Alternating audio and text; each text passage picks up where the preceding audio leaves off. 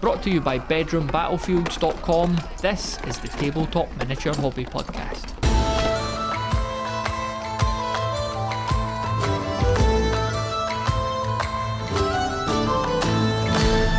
Welcome to the podcast then, Callum. Thanks for having me on. It's great to be here, Matthew. So we were both at Tabletop Scotland, but we didn't actually sync up. I didn't realise until the last minute that you were going to be there, and I was only making a flying visit. So I did hear that you did a wee... Well, before I get to the painting tutorial thing, how did you find the event in general? I had a great time. Went along with my wife, and she's into like RPGs and board games, but she'd done a little bit of painting with me, but not a lot. And I think the painting tutorial particularly was good for her because it was good to see other people who are, not necessarily amazing painters, because, you go on the internet and you see all these stunning paint jobs, and I think a lot of people at her level are a bit like, oh, I'm never going to be able to do that. And it's not about being able to do that. It's, if you want to be that good, you'll spend years trying to do it and maybe get close. But it was good. We went around the stalls, spent too much money on nonsense, as you're meant to at these things, I suppose. But what about yourself? We bought a few board games, got a couple of got an Asterix board game to maybe play with my daughter at some point, and a Doctor Who board game to play with my wife because she's mad for Doctor Who. And we got a copy of Root, which the guy in the stall was given the very heavy sell on, and my wife succumbed to it. But it looks like fun. I think he described it as Risk mixed with Redwall. So good. I liked the Redwall books. Yeah, I read them all. I'm looking forward to getting my daughter into them in the future. I might still have a copy or two. That's why I got really into, well, just because they're brilliant miniatures anyway, but the Oathsworn ones, the Burrows and Badgers miniatures, have you come across them before? I think I have seen them. I think I heard you talk about them on the podcast and went and had a look. It's not the kind of thing I go for, but I have actually considered getting that kind of thing for my daughter because she sees me painting stuff and she goes, can I paint a cat, Daddy? And I was like, I'm sorry, I've just got a giant mutant lobster. Do you want to have a go with that? What age is your daughter? She's 3, so I kind of, year older than mine. Yeah, I knew they were close. I wasn't sure exactly, but yeah. So she's just kind of getting quite intrigued by watching Daddy with his little men. Yeah. So she asked me to do some pink ones. So I've got a unit of Thousand Sons is next on my list to do. Not Thousand Sons, Emperor's Children. Silly me. So perfect for a 3-year-old. So. My knowledge of the Space Marine chapters is limited, so I might well. I know I'm colourblind, so you could tell me a Dark Angel is pink, and I'd believe you. But yeah, a nice scene charm, that would work, wouldn't it? Well, yeah, I think these guys are Slanesh, yeah, but they're bright pink with kind of, I'm going to do animal prints on random bits of armour and stuff like that. Have fun, do it proper old school. Like, do you remember the old Noise Marine? The actual old one with the guitar and stuff, and brilliant. The original paint scheme on him. I think I'm going to pick up a few bits of that and just apply it across. I've only got maybe about a dozen guys or something that I'm going to do and can have them as a little war band for playing kind of small scale skirmish games with. So yeah. That's the plan. if I ever get them done, we'll see. Yeah. So you did get a wee painting tutorial then. Like, what made you do that? Well, like I say, partly for my wife and partly for myself because, like yourself, I left the hobby for like 2 decades. And I've kind of been coming back into it by myself and just doing my own little thing. And I kind of got to the stage where I'm like, I really should try and find other people who are interested to this to talk to rather than just boring my friends and family with just me prattling on. Have you seen this little man I've got? He's amazing. Look, I did this and I did that, and this is all the stuff about him. And they're just like, yeah, yes, thanks. Yeah, but but I went along and I wanted to have a go and have someone show me how to paint a bit, because I'm well out of practice after 20 years, and I've done a few bits myself, but it was just good to do it. And I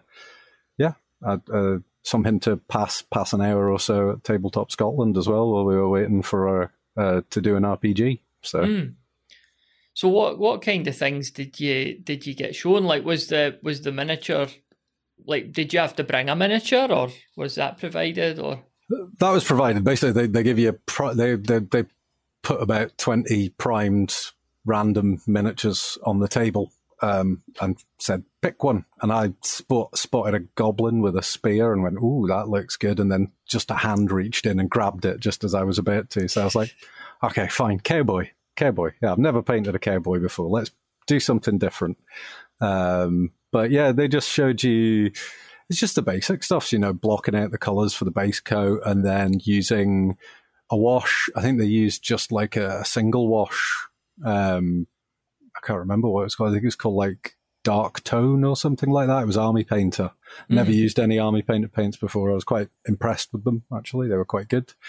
So give it a wash and then just saying to like kind of go over some of the areas again and do a bit of highlighting and stuff. And there was loads of people at different levels doing the painting competitions, not competition, so the painting lesson. So it was kind of just kind of everyone to their own, and the guys were coming round and saying, "Oh, that's good. Have you tried doing this?" And my wife found it really useful, and it was just quite nice to have a bit of a refresher, and inspired me to come home and do lots more painting, which is nice. Do you get much gaming time now? A little bit every now and then. I don't really have many people. I don't really know anyone to play with, to be honest, apart from my wife. And I need to try and find a club or something. But I think I'm in Glasgow, and it seems to be pretty devoid of anyone. There's a few like kind of historical wargaming things, but I'm just worried I'll go along and they'll look at my little green men and go, "What's this?" No. So but I played a game with my wife last night. Someone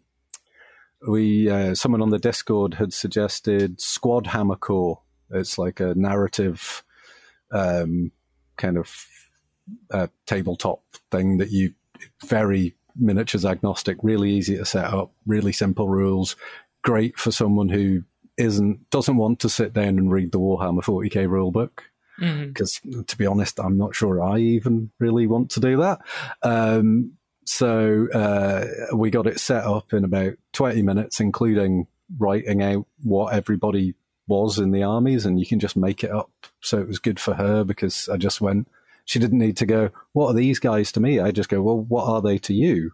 And then we'll just say, here, we'll just go, "Well, they've got big guns, so they've got high-powered weapons, and these ones have got big, long rifles, so we'll make them super accurate, and things like that." These had some ogrins, and I was like, "They look bloodthirsty, don't they? Yeah, they like get in a combat and really mess things up." They got butchered in one turn of combat by some orcs. So, but nevertheless, so you just circle their bloodthirsty, and it just gives you little bonuses, and really great. I think if I'm going to try and introduce anyone else I know to tabletop wargaming, I think I'm going to pull that out again, because particularly that you don't have to explain things; they can just tell you what they want. Really, really great, because it's not overwhelming to hear like, "Oh, you've got Admech. Oh, they come from the Forge Worlds of Mars," and you go off on this big ramble, and they just zone out. So what's the game called again? It's called Squad Hammer Core. It's like 3 different game names just mashed together, isn't it? I think it was. I picked up off the War Games vault, and I think it's by a chap called Ivan Sorensen. I think it's the same guy that did 5 Leagues from the Borderland and 5 Parsecs from Home. Yeah. Which you might have heard of. And it, like I say, it was just someone on the Discord for this podcast just mentioned it, and I just went, "Ooh, great! I'll go have a look." And got myself a copy, and within a few hours of getting a copy of the rules, I had a game on the table, and it worked really well. It'd be interesting then to go back in time a bit and hear about, I mean, we're talking about these days, but what about your kind of origins in the hobby? Like, how did you first encounter miniatures and painting and gaming? I grew up in the kind of far-flung north of Scotland on what a few hundred years ago was the edge of the world. And my brother was collecting these little men. I was in primary school, so I'd have been 7 or 8, and he had all these white dwarves and these little guys, and he painted them beautifully. I remember some of his stuff, actually, because I inherited it, and that was, he basically just went, he got to his late teens and went, I've discovered other things that are more interesting. Here, little brother, have these. And I was like, oh, cool, great, yeah, what are these? And so I started reading all these old copies of White Dwarf that he'd given me from like the late 80s and early 90s. And I just had a whole load of like night goblins and some, I can't remember now, they said some high elves. I was like, what do I do? And I had no idea what I was doing.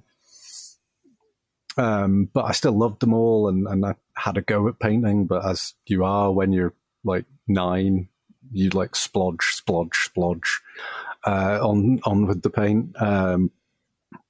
And then we moved down to the south of Scotland, and I met other people my age who played these games. And we started going to the nearest Games Workshop to us was Carlisle. So I'd go to Carlisle on the train. I was about 11 or 12, and me and my mates were just given, here's your train fare, and here's some money to get some chips for lunch. Go on a 1-hour train journey to the big city by yourselves, which just seems insane to me these days. That my parents were just like, oh, that's fine, go for it. And every Saturday, I'd just spend the day at Games Workshop making the red shirts' life a living hell. And buying absolute nonsense and painting and playing battles, and that was kind of where it began for me. And I would say I haven't looked back since, but the previously mentioned 20-year gap would say otherwise. So when you were younger, like what like armies did you collect and stuff, or was it just a mishmash of things you thought were cool? There was a lot of it was just a mishmash of things. Looking back on what I had then, every now and then a memory will surface when I'm going through eBay, and I'll see like some Dogs of War. I'll be like, oh, I had then. And then I'll look at the price of them on eBay and go, God, I should not have got rid of those. I basically bought, a lot of what I bought was just what I thought was cool. I loved painting. Well, yeah, a lot of my hobby is like painting and crafting. I really, really love that part of the hobby. I can just sit by myself for an hour of an evening, just taking things out of my brain and making them happen in front of my eyes, which I absolutely love doing. This was the reasons I like 28mm, is because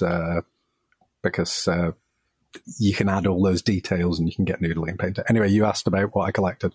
I had a huge fantasy orc and goblin army, because that was what I started with my brother's night goblins. I think he had from, do you remember the Warhammer Fantasy starter set that had all the high elves and all the orcs and just all the goblins, all those ranks of spearmen that you don't want to sit on. Mm-hmm. I had a load of those. I think I had that box set. My brother had that box set. One of my mates had it. So I ended up with like 50, 60 of these goblin spearmen. And I always put them in one unit and just marched them across the middle of the table.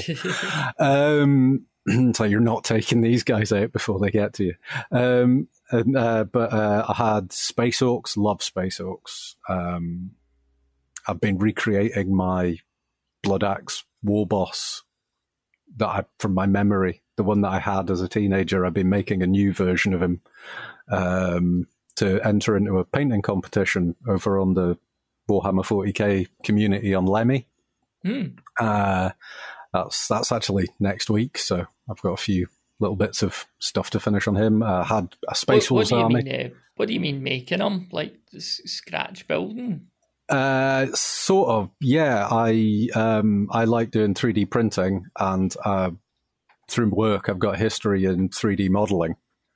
But what I did with him was I got loads of models that people had created online and had put online to sell or put online for free. And I took them and I put them in a program and I started chopping them up like you would a plastic kit. But just in the virtual space, and I mashed them together, and then I 3D printed that, and then I covered about probably 30-40% of that in green stuff to do all the details that I didn't have the talent to do in 3D.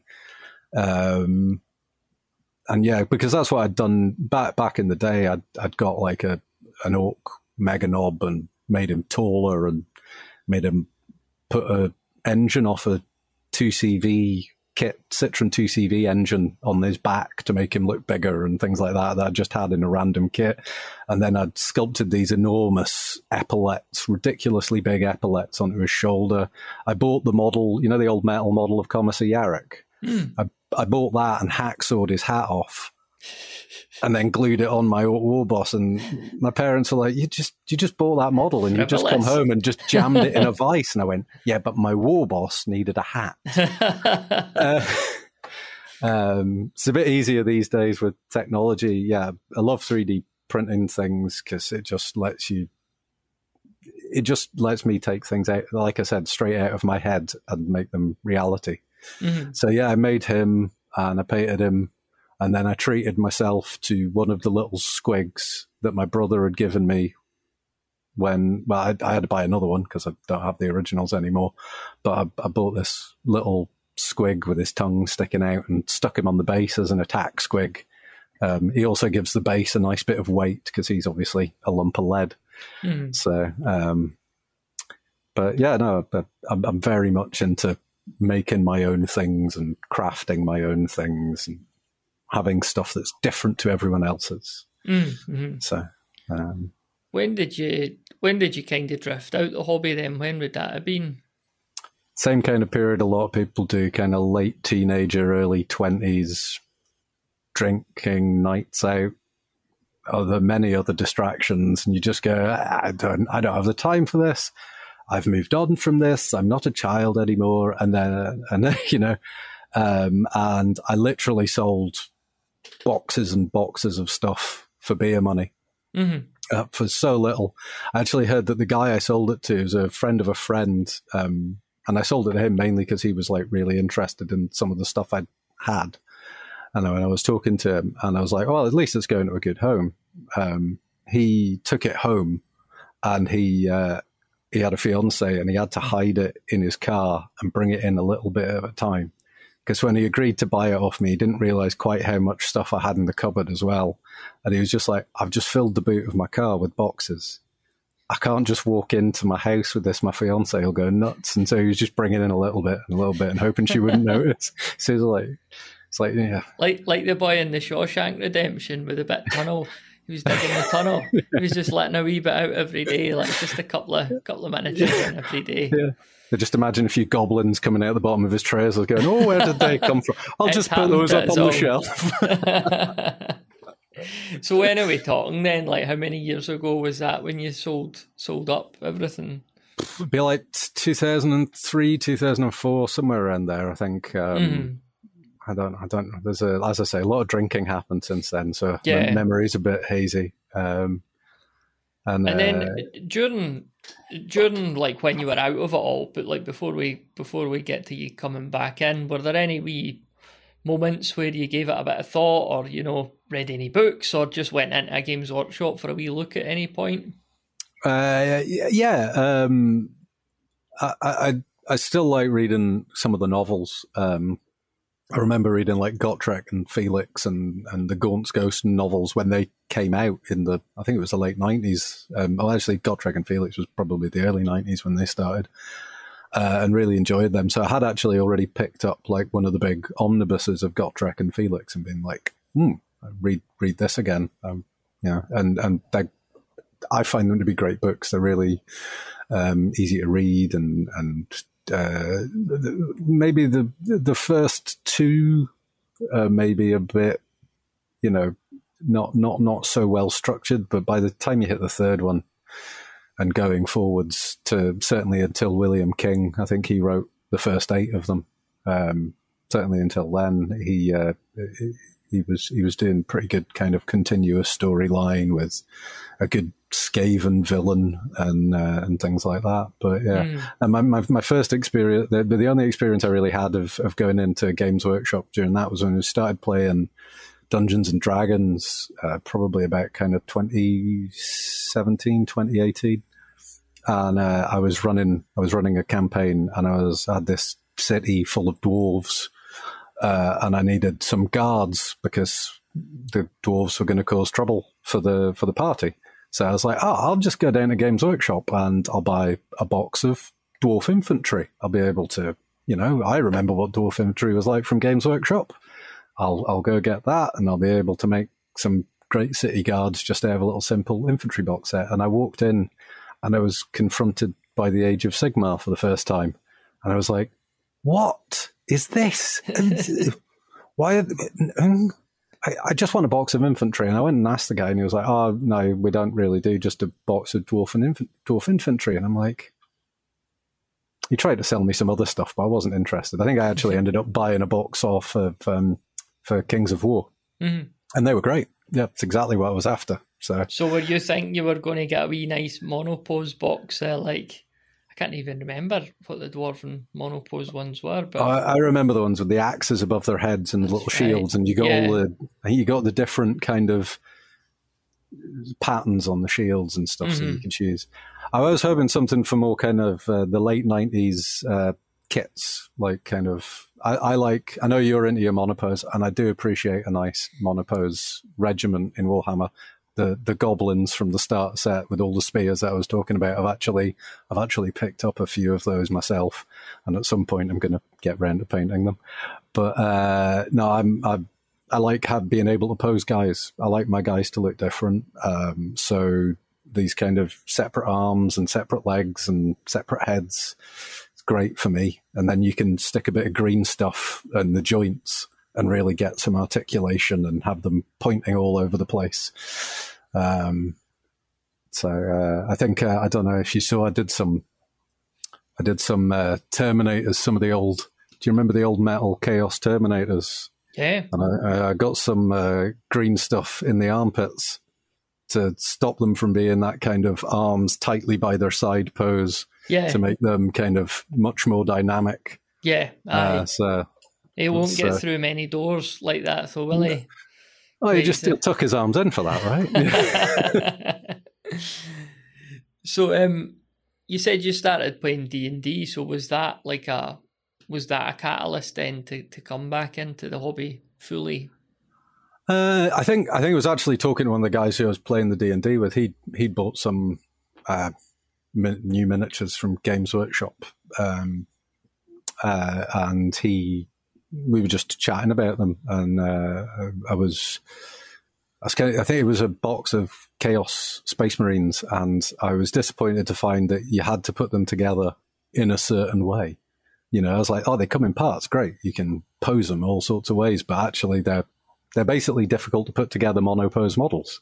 It's the worst of both worlds in my head. But yeah, I think what got me kind of particularly back interested was I picked up a copy of the Mordheim rulebook from Oxfam for a good price, and I just started looking through it, and I went, I've got all these D&D miniatures that I've made, and then I made a whole load of ruins out of Lego. I dug a whole load of Lego out of the cupboard and made a ruined city. And then made my wife have a game of Mordheim, which is not the gentlest introduction to tabletop wargaming, but she seemed to have a good time. Didn't cry about it, at least, and it kind of just reminded me what I liked, like making the terrain out of Lego.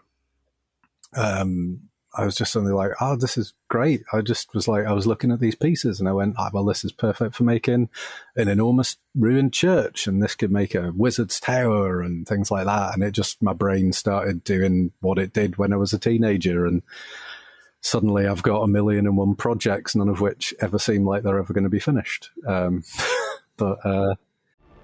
Our question of the month for May 2024 is, what rules have you created or adapted to improve your favourite gaming system? This might be a homebrew rule or something you've ported over from another game. The point is, you tried it worked well, and you kept on using it. Head on over to bedroombattlefields.com/voicemail to submit your answer. That's bedroombattlefields.com/voicemail. And now, back to the show. How did you work with the Lego? Did you use the Lego as like almost a scaffolding and put materials on it, or was it just naked Lego? I made some quite convincing ruins completely out of Lego, like they were a Lego kit, because I wanted to put the Lego back in the box afterwards and use it again. So, and then I started making my own Mordheim scenery a little bit. It's all right. Looks good enough, but again, my brain flitted off to decide to do something else. So I've got like 4 or 5 ruined buildings in various states of finish. I finished 1 or 2 of them, but then I was like, oh no, I should play something different. I should go do this. I should go do that. And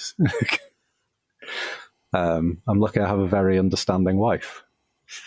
So how are you set for like storage? Because obviously terrain could be a problem with storage, and it could be quite bulky. Yeah, we got to the point where my wife said, you need to do something about all this stuff, because I was talking about buying even more things. And she went, right, I don't mind you buying this. That's fine. It obviously makes you very happy, but we've nowhere to keep it. So I actually I made a wall of shelves, which is kind of where I'm sitting now, and it is just full of miniatures and rule books and codexes. I love codexes. I like reading that kind of very kind of little bite-sized chunks of lore that you get in codexes, and out-of-date codexes are really cheap, because most people aren't interested in them, but I'm not interested in necessarily using the rules. I'm interested in just reading the lore. So actually, I think I got a load of the 5th edition ones were quite good, but obviously they're quite out of date now. I think they were back kind of 2005, 2006 or something. And so I've got a few of the later edition ones and things like that. And I just sit and read them and just absorb it all. And then, yeah. The thing about, I'm not too bothered about playing Warhammer 40k or necessarily Warhammer Fantasy as a game, but particularly with 40k, the lore and that universe they created, possibly up until they decided to drop Primaris Marines into it, because I'm an old man and I'm stuck in my ways. I love it. It's great. I love this idea that there's a universe that is not going to get any better. There is not a light at the end of the tunnel. 10,000 years ago, everything went wrong, and and it's just getting worse and worse. I like that kind of relentlessly dark tone to it. But I liked it with the kind of silly humor that they injected into it in the 90s. Mm-hmm. And I like that kind of second edition color palette. I like the idea that it's grim and it's dark, but it's also bright and vibrant in its own way. And so I like reading the lore. So yeah, so I've got all this storage, and it's just, I'm going to have to make more soon if I'm not careful. So I've kind of put a stop on buying anything at the moment. Get a storage locker. Imagine that one. I used to watch that. When I stayed with my pal, we used to watch that Storage Wars where they cracked open the storage lockers. Imagine on that, it's just like, £100,000 worth of 90s Games Workshop stuff. and nobody realises the value. I have dreams like that. I'm not even joking. My wife laughed at me once because I woke up and I was like, oh. She's like, what's wrong? And she was like, I just dreamt I was in a toy shop and they had loads of 90s Warhammer and they hadn't changed the prices. Some old senile shopkeeper. Yeah, just left them on the shelf. No one had ever bought them. I turned up and I had my credit card and I was going to clear them out. Assuring my wife that I'll make a fortune selling these on eBay and not just hoard them all for myself. So what are you all got on the go at the moment in terms of projects? What are you working on? What are you really excited about? And what are you getting distracted with? I'm just finishing up my Warboss. He's got a few little bits and pieces to go. He's quite happy there. So hopefully, guy. Yeah. Well, he's not he's not too big because I'm going more towards the kind of if I ever play any real Warhammer, it'll probably be back to 3rd edition, which was kind of what I last played. But yeah, no. So I'm just finishing him off, which has really been a kind of good little journey for me because he's been on the go since first inception for about a year and a half, I think. Is he a Citadel one or a proxy or like? Oh no, that's the one. That's the one that I made. So that's right. Yeah, brilliant. So you see the attack squig on the bottom is a Citadel miniature, but that looks tremendous. Everything else is like, so all the like medals on his chest are hand sculpted, and the big epaulets and the flames, and I actually hand sculpted the checker pattern onto his fist. Bloody hell! Rather than that, actually easier than painting it. Because for green stuff, you can lay it out and you just chop squares up, and then you just got to pop them on, and then it's really easy to paint. But it looks even better than just painting it. And so, not that I mind painting checker patterns. I was collecting Warhammer 40k in the 90s. It was all checker patterns everywhere. Checker patterns and yellow and black stripes on everything. So finish him up, and then like I say, I think my next job will be doing these Emperor's Children that my daughter requested.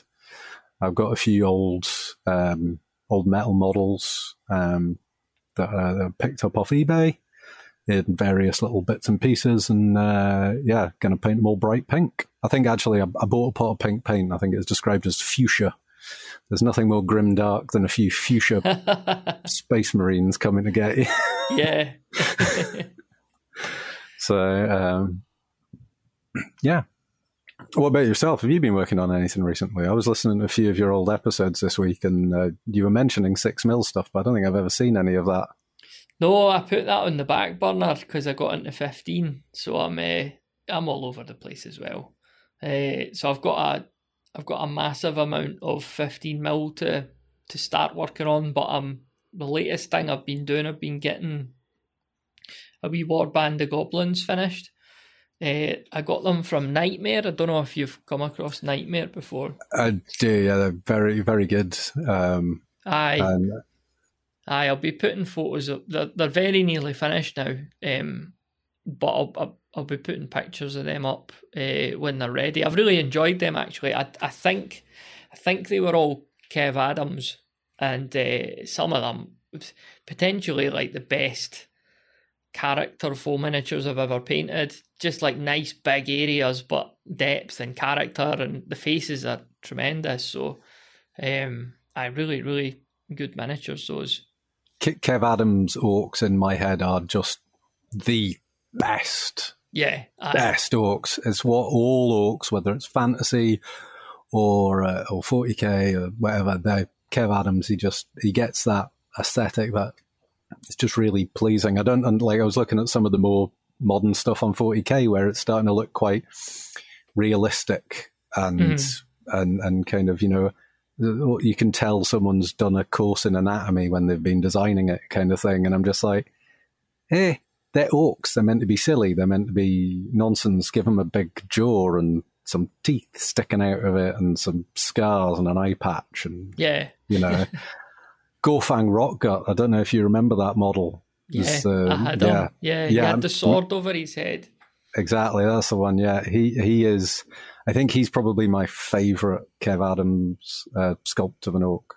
Just completely nails it. The big toe caps on the boots and things like that. As you can probably tell from the Warboss that I showed you, you can see I'm somewhat inspired by the same kind of thing. Yeah, making him. So no, it's a great choice in miniatures by you. I mean, that's like I said, I can't say enough good things about Kev Adams. Goblins and orcs, just the master. Yeah, I mean, he seems to still saying he seems to still get work is the wrong term. He seems to still do work, which is cool.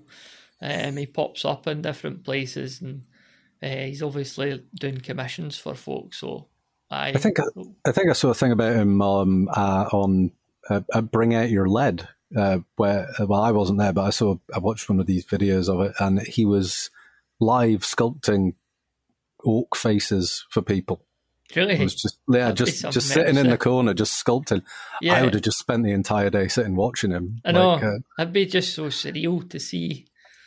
I mean, all the household names from the 90s and that we grew up with, and even like having privilege to have a few of them on the podcast so far, and that's not in person, but you're still having a conversation with them, and you kind of I've had it a few times now where I get a moment of clarity where I'm like sitting talking to Andy Chambers. I'm like, I'm talking to Andy Chambers.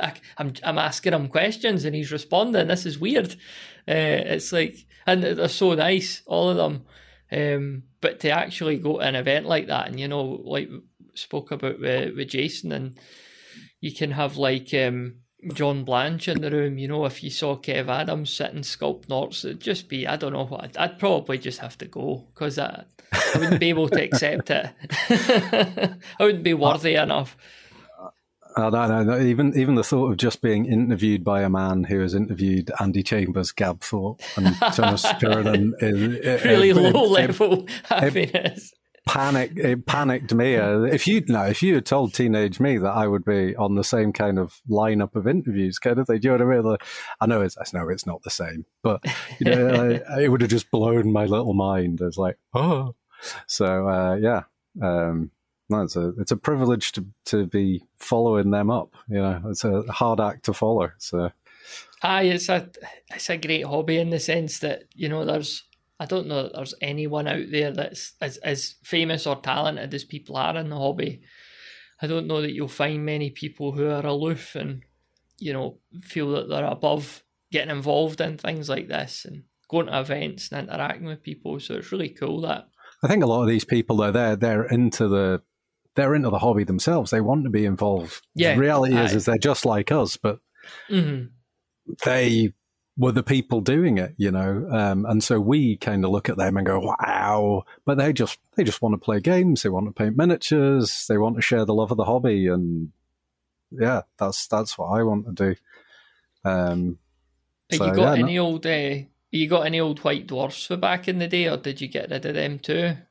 I did get rid of those, yeah. I think the only thing that I have from back in the day is actually at my dad's, and it was when Lord of the Rings miniatures first started coming out. I don't know if he was like free on the front of a white dwarf or something, but there was a Bilbo holding the ring in the palm of his hand, holding a book, and I painted this up really nicely. And I gave it to my dad as a present, so it was the only thing that was spared the culling. But I have actually not White Dwarfs. I decided not to buy any old copies of White Dwarfs because it was just like that way. I don't have the storage for what I've got, so I don't need 100 copies of White Dwarf as well. Much as that would be great, I have picked up a few copies of the Citadel Journal though, which I remember really enjoying. It was a bit of for the proper nerds of 40k back in the day. The White Dwarf was for the casual players, and then you had the ones who was like, "Now I want to have a Gene Stealer cult army, so I need to get the rules out of the Citadel Journal." And yeah, I found it amazing. I was looking at the back, and you got like, do you remember Doc Butcher's clinic at the back, where Games Workshop would sell you kits to make conversions? And so in the back pages, they'd be like, here's some nice conversions some people at Games Workshop made. and here's all the parts list, so you can just buy the parts to make them yourself. And then you look at modern day Games Workshop and you're just like, they would never do that. Mm-hmm. They're just like, no, if you want that gun holster, you buy the whole box. Yeah. Buy it. Yeah. In the late 90s, they really pushed that, didn't they? They were like, you know, they were saying like, and that was at a time as well where it was like write in or phone in or that. It wasn't, you know, online quite yet. Yeah. But it was fill in like, the form. You could phone us and get this gun. You think of like the labour involved and the electricity cost versus like the price of the tiny gun, but it just showed that they knew that, you know, that's this very small sale that is a net loss is, you know, somebody's buying into the company and the lore, and they'll hopefully go on to buy more stuff.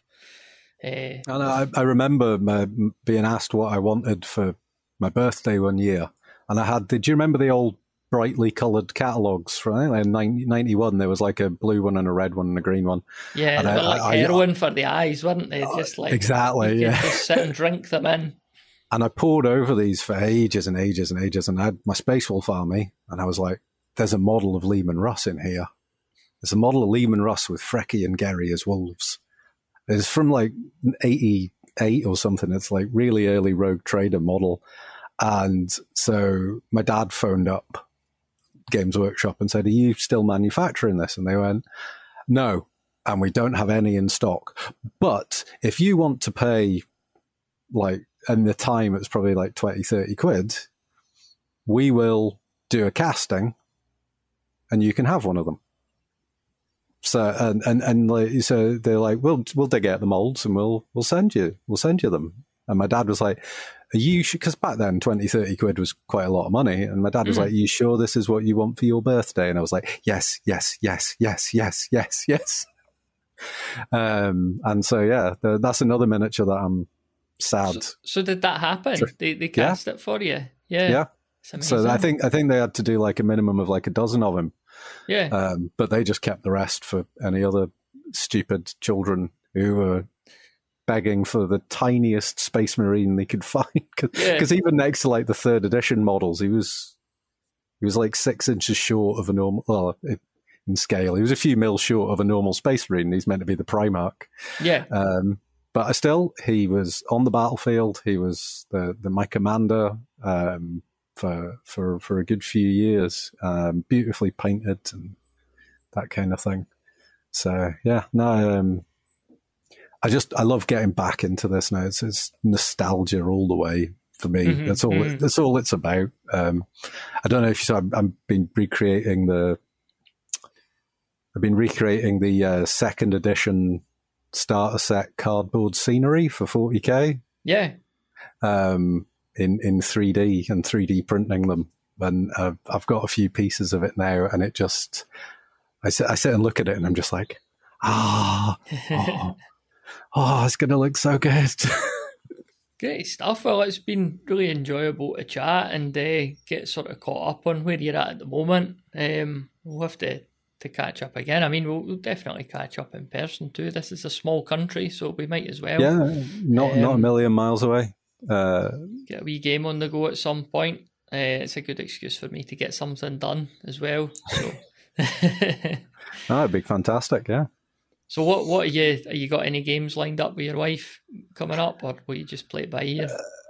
Just play it by ear. We don't play very frequently. Every few months we'll get a game, and to be honest, it's not the end of the world from my point of view. Like I say, I love the crafting and the building and designing things in 3D and printing them off and things like that. So, and just buying old miniatures and never touching them because I've got too many other things to do. So, anywhere you would like to send the millions of listeners to check out any of the stuff that you're up to? Yeah, sure. You can find me on Mastodon. I'm one of these people who has decided that Twitter isn't a place to be. So I'm on Mastodon. You can find me at Dr. Spork, as in Spork. Little plastic fork spoon hybrid. Yeah. You get in like prepackaged pastas and stuff. Yeah. Dr. Spork at warhammer.social on Mastodon. And I post up what I'm working on, and I post up if I design. Some of the stuff I design for 3D printing is on Cults 3D, so you can find me on there as well if you're interested in seeing the kind of retro models that I like to make. So excellent. I'll probably put the files for the second edition scenery up on there when I'm done designing them as well. So if anybody wants a set of kind of real chunky second edition scenery, I'm sure there's at least 4 or 5 people out there who'll be interested. Yeah. And of course, I'm on your join the Discord for Bedroom Battlefields. It's a place to be, isn't it? Place to be. lots of really interesting folk on there. Like I say, I literally read about Squad Hammer Core maybe 48 hours ago, maybe not that long. Bought the rules, played a game, really enjoyed it. Would never have found it if I hadn't been on the Discord. So. Thanks very much for listening to this episode of the Tabletop Miniature Hobby Podcast. If you enjoy the show, then please do share it with someone else you think might enjoy it too. And be sure to check out our Discord community of like-minded hobbyists, which you could find at bedroombattlefields.com/Discord. It'd be great to see you in there.